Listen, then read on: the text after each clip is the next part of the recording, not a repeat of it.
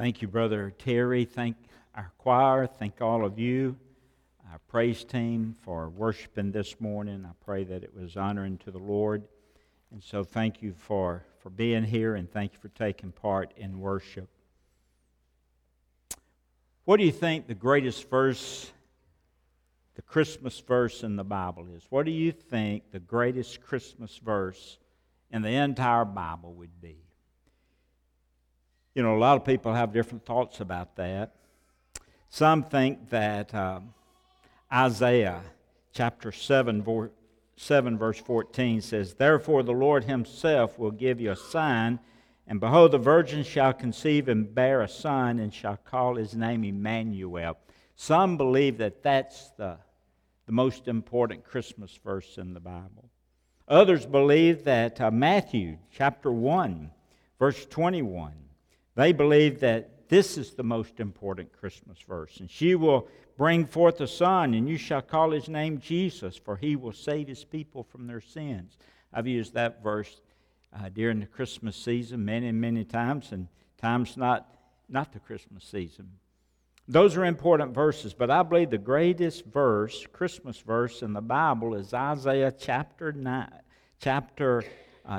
verse 6. And so if you're able, and if you would, please stand as we read Isaiah chapter 9, verse 6. Think of this verse as we read. And it's on the screen, and so let's read this aloud together, okay?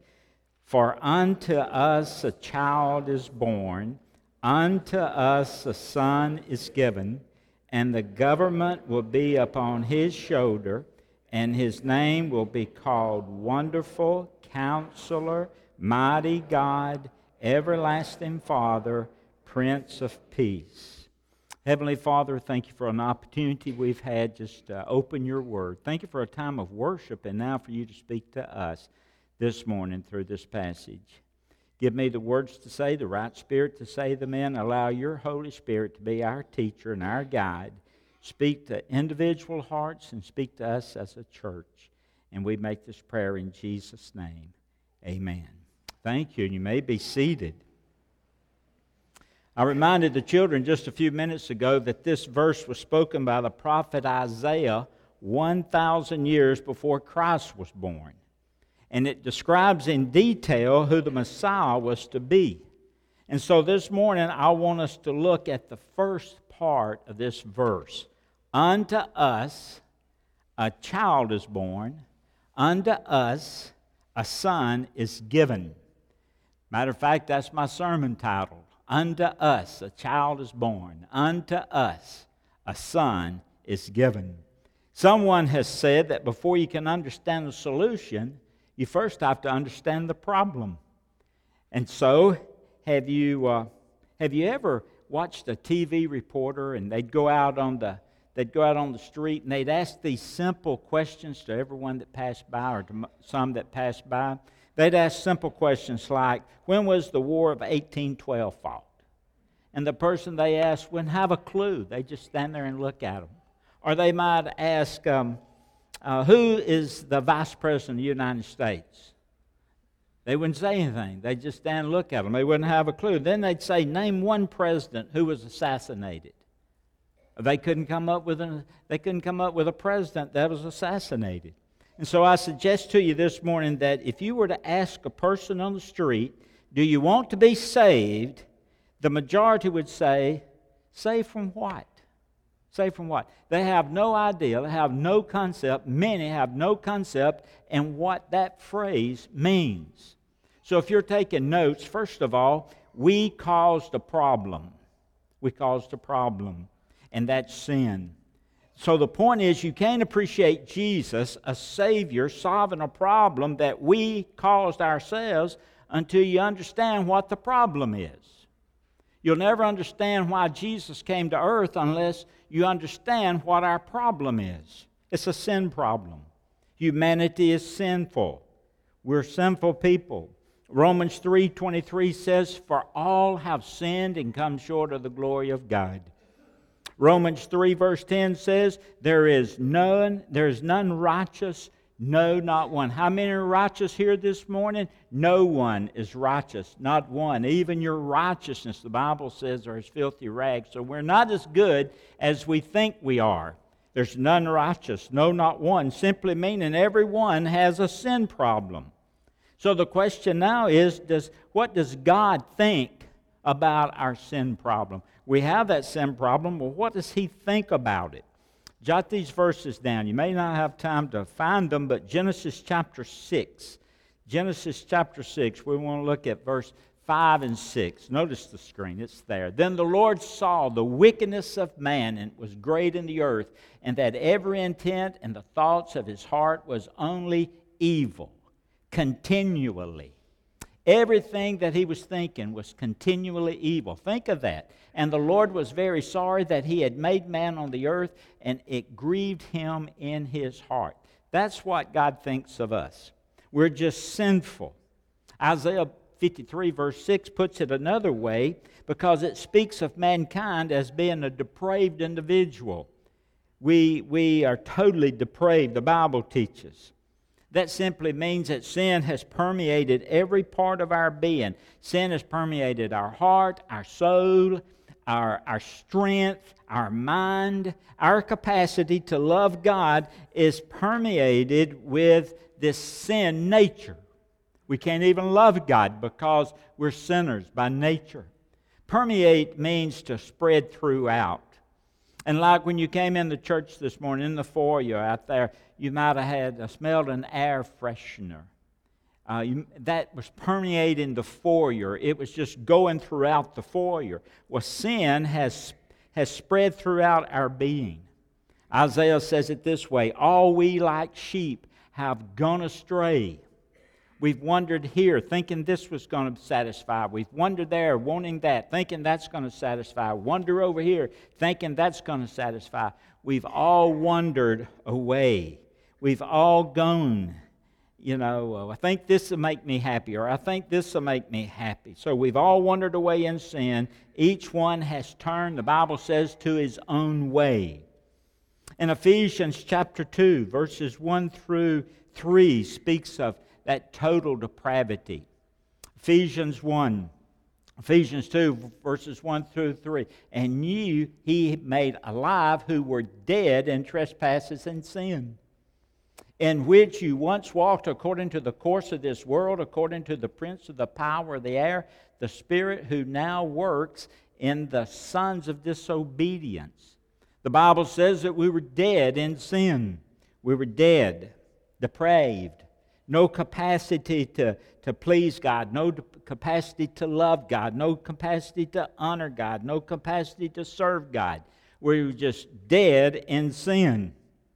And notice in that verse, we live after the desires of the flesh. It's all about what we want to do and what we want to think. We're totally depraved in our mind and in our actions. And so the point is, we all have the same sin problem. From time to time, people want to tell us what's wrong with the world. We wonder what's wrong with the world. Well, what's wrong with the world? When you look at ourselves, when you look at humanity, we're what's wrong with the world. Mankind is the cause of the problem. We can't save ourselves. Others can't save ourselves, and God has to do it. I read someplace where someone described depravity as this, and I really liked it. We're sinners by deed, what we've done. We're sinners by nature, who we are, apart from Christ. And we choose only the wrong inclination of our heart and soul and mind. Our strength is only evil continually. Even the actions that men call good are prideful attempts of self-righteousness, which God does not accept. So we caused the problem.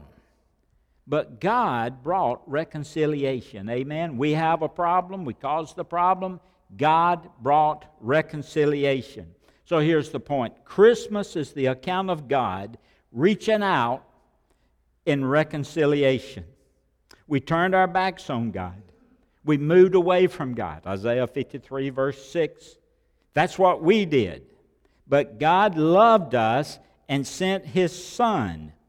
God loves us. Now, not that we love God, but that God loves us. Isaiah chapter 5, verse 8. Notice the screen.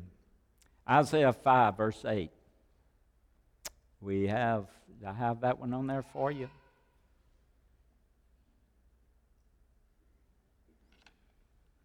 Well, let me just turn to it. Isaiah chapter 5, verse 8.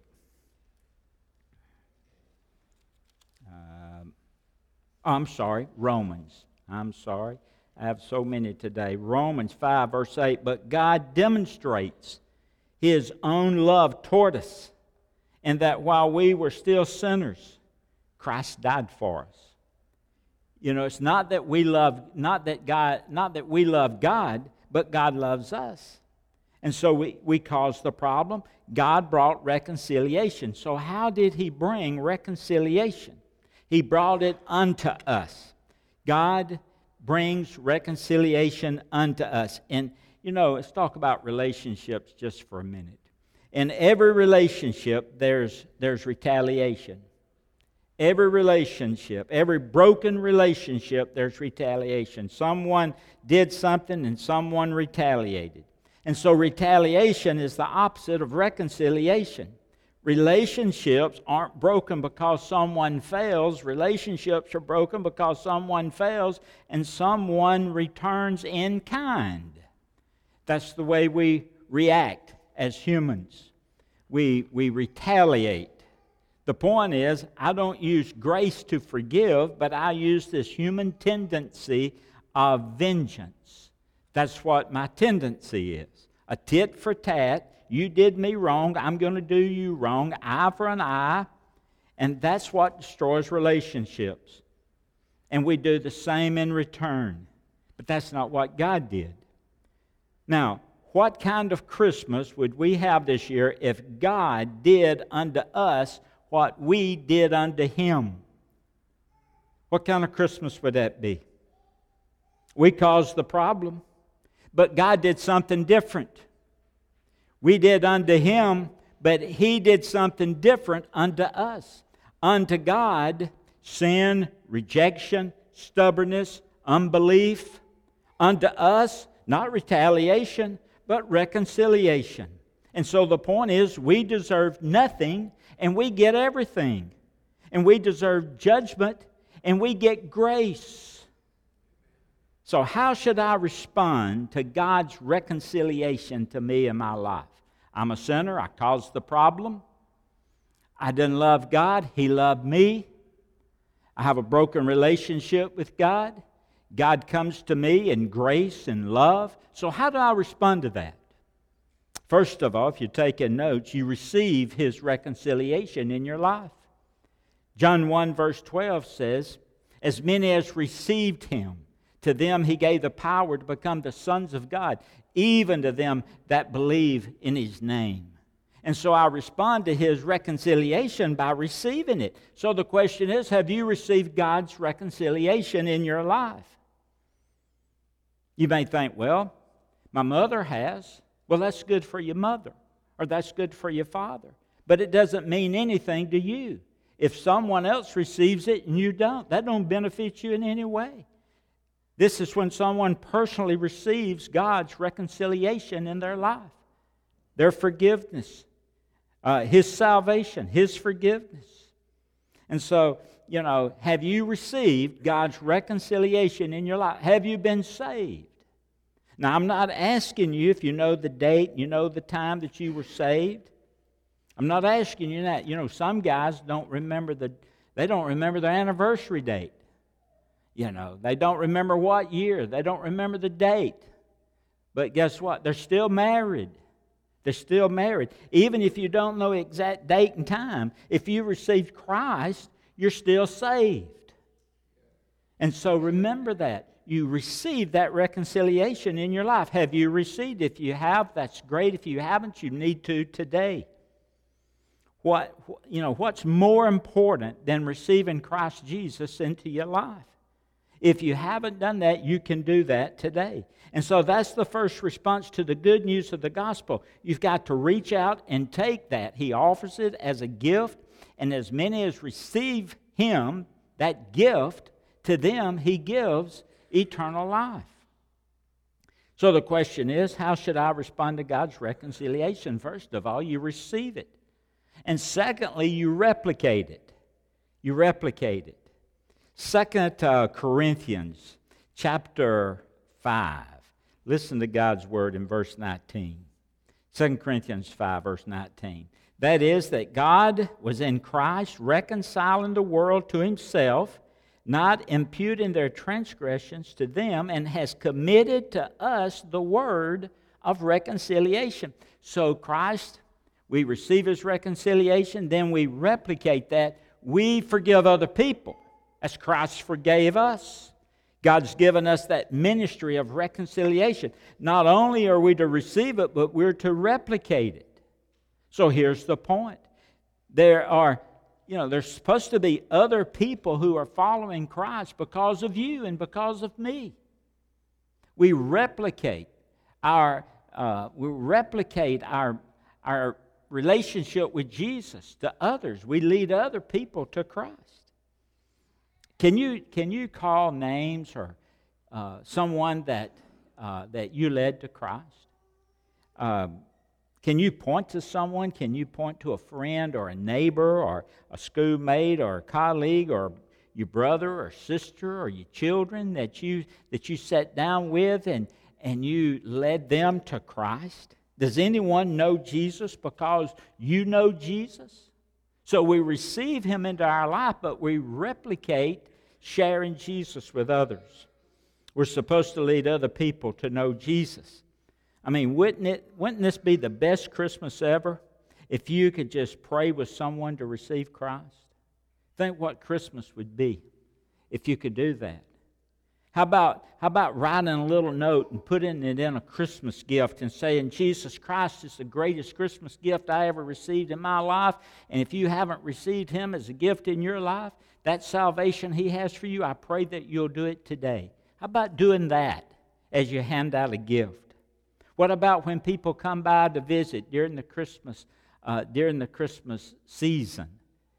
When they start to leave your house, why don't you just say, hey, we want to honor God a moment, and we want to just pray and thank Him for sending His Son Jesus into the world, and we hope and pray that you know Him as Lord and Savior of your life. That's the type of passion that a true Christian has. They replicate. And that's what we intend to do. So how do I respond to God's reconciliation? I receive it. John 1:12. I replicate it. 2 Corinthians 5:19. And I repeat it. I repeat it. All of us have challenges from time to time with relationships. We have perhaps difficulties with extended relationships. And so during this time right now, I'm praying that God would bring to our minds names and faces of particular people that we really need to reconcile with. And so I pray that you will pray that too. It may be your sibling, it may be your neighbor, it may be a colleague at work. I don't know who it might be. But I'm speaking when a relationship goes south, someone hurt you, someone said something to you, someone did something, and it was returned in kind. That's what damages a relationship. And so God just doesn't want us to receive reconciliation. He wants us to replicate it. He wants us to repeat reconciliation. Unto me, you did this, but unto you, I give you grace. Wouldn't that be good to say to someone? Unto me, you did this, but unto you, I extend grace to you. And that's what God wants us to do. This is something that I've had to learn over the years, and that's trying to be an instrument of reconciliation. We need to do that. And so we caused the problem. God brought reconciliation unto us. And then notice, He humbled Himself. You see, no time in Scripture are we told to be humbled. Do you hear that? No time in Scripture are we told to be humbled. We're told to humble ourselves, to take the action that produces a feeling of humility. The point is, God did something humble. When you realize the magnitude of our sin problem, God did something humble. Unto us, what did He do? A child is born. He did something humble. Unto us a child is born. Here's the point. To save mankind, God sent a child. Unto us a child is born. That's a statement of humility. God could have come into the world as a king, but He came into the world as a child. That's a statement of humility. Unto us a child is born. God could have come into the world instead of coming in as a ruler. He came in as a child. Instead of coming through a queen, He came through a peasant woman named Mary. Instead of coming to Jerusalem, He came to Bethlehem. Instead of being with coming while a party was going on, He came in a humble stable, came in poverty in a stable. So God did something humble. Unto us a child is born. So we caused the problem. God brought the reconciliation. He did something different unto us. After we did unto Him, He did something different unto us. He humbled Himself, and God did something personal. You see, the incarnation is the greatest miracle in Scripture. You say, well, Brother Samuel, what about the resurrection? That's an important miracle, but God died, Christ died, Christ was buried, and God raised Himself from the dead. See, God, Jesus, created the universe. Jesus created everything in the world. Without Him, nothing was made that was made. So, I believe that the incarnation perhaps is the greatest miracle in Scripture. Jesus Christ, second person of the Trinity, became a man. Some say, well, is He God or is He man? Is he God or is He man? Jesus Christ claimed to be fully God, and Jesus Christ is fully man. Jesus is fully God. Jesus is fully man. The man Jesus, He hungered and he thirsted. He was tempted. He grew. He was without sin. So notice, unto us a child is born.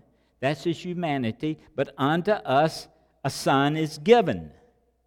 That's His deity. For God so loved the world that He gave His only begotten Son. That's His deity. So God gave us His Son. John 3:16. Jesus is deity. Jesus is God.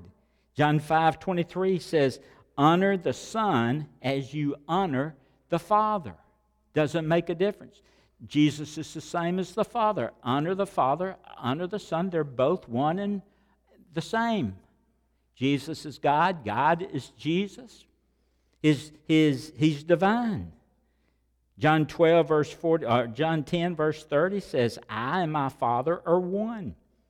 John 12:44, he who believes in me, capital M, deity, believes not in me, but in Him who sent me and who sees me. One and the same. One God eternally existed in three persons, God the Father, God the Son, God the Holy Spirit. John 1:1, in the beginning was the Word, and the Word was with God, and the Word was God. Verse 14, and the Word became flesh and dwelt among men. One and the same, the Word, God, Jesus. John 20:28, Thomas said, my Lord, and what? My God. One and the same. My favorite is Titus 2:13. Look for the blessed hope and glorious appearing of our great God and Savior, Jesus Christ. One and the same. One and the same. Now, years ago in church history, down through church history, there have been 4 eras taught in church history. We believe Evangelicals believe Jesus Christ is one person with two natures. He's one person. He has God, he has the deity, and then he has the human nature, man. One person, two natures. Your nature is who you are. We're humans. That's how we experience our existence, by being humans. Your person is what you are. We're not reptiles. We're not angels. When you die, you're not going to be an angel. We're human beings. We're created different than angels. Angels are created different than us. So normally we're one nature, one person. But Jesus Christ was one person, but he had two natures. He was fully God, undiminished, always fully God, and then fully man, experiencing everything that we experience. However, the error being taught are contrary to the biblical Jesus that we know. The first error, some believe in two separate persons. God and Jesus is two separate persons. Christian Science believe that. That's not the biblical Jesus. Some teach Arianism. Arianism taught that Jesus is not fully God. This is where the Jehovah's Witness falls in. It's not the biblical Jesus. Then you have the New Age. Jesus is just a divine spirit. That's not the biblical Jesus.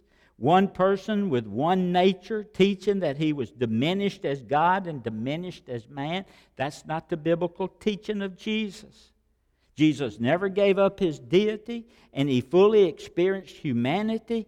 This is the biblical Christ, fully divine and fully human. We don't understand it, but that's the way he is. Unto us a child is born. That's his humanity. Unto us a son is given. That's his deity, and that's the picture of the incarnation. Now, God did something personal. We had a sin problem that we couldn't solve ourselves. We were marked for hell, separated from God. God himself solved the problem for us. God became a man so he could live a life like we lived, but without sin. And so he could die a death that we couldn't die because of sin. So he did something personally. God did something actively, and I'll close with this. Unto us a child is born. Unto us a child is given. A son is given. John 3:16. He gave. He did something actively. He gave himself to reconcile the world to himself. You know, in 2005, there were 1 in 5 gift cards were never redeemed. Are you carrying some in your wallet or your purse? Gift cards that were given and you've never redeemed them yet? $9.72 million was never reclaimed in gift cards. So today, God's reaching out, you might say, reaching out to you with a gift card of salvation.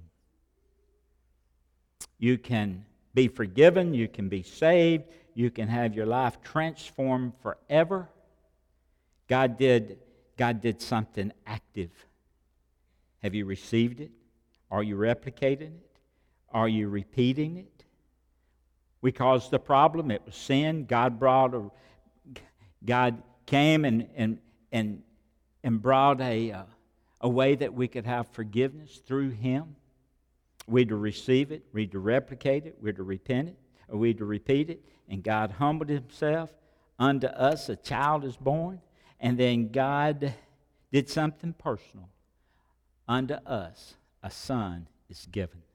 And that's what the incarnation is all about. Let's have a prayer together. Heavenly Father, thank you for an opportunity I've had to share just part of this verse, Lord. I've had to rush through it, but I know your Holy Spirit can speak to our hearts and speak to our minds as we listen. And so I know you've spoken to people this morning. And God, I thank you for this time of the year where we can just turn our focus upon the birth of our Lord and Savior, Jesus Christ. I thank you for each person here this morning. God, I thank you that you loved us enough, that you did unto us, not like we did unto you, but you offered to us forgiveness, salvation, a home in heaven. And Father, I pray at this time that for those who have never received the greatest gift of all, of eternal life, inviting you into their heart and their life to save them, I pray today they'll do that.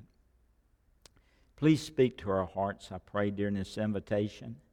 And Lord, I pray if anyone here has never trusted you, that today would be the day they would trust you, Lord, and receive the greatest gift into their life, and that's eternal life, and having the living Spirit of God dwell in them. I pray today that we can examine our hearts. And I pray, Lord, if there's anyone that we haven't gone to and tried to restore, rebuild a relationship, Lord, that we would do that. And Father, that we would repeat that reconciliation with others that we come in contact with. Thank you for an opportunity we've had to share this morning. I thank you for each person here and those viewed through other means. But Father, this is the most important time of our service. It's when decisions are made and what they're going to do, Father, after hearing your word. And I pray we'll not just be hearers of your word, but we'll be doers of your word. We ask now that you would take charge of our invitation time. In Jesus' name we pray. Amen.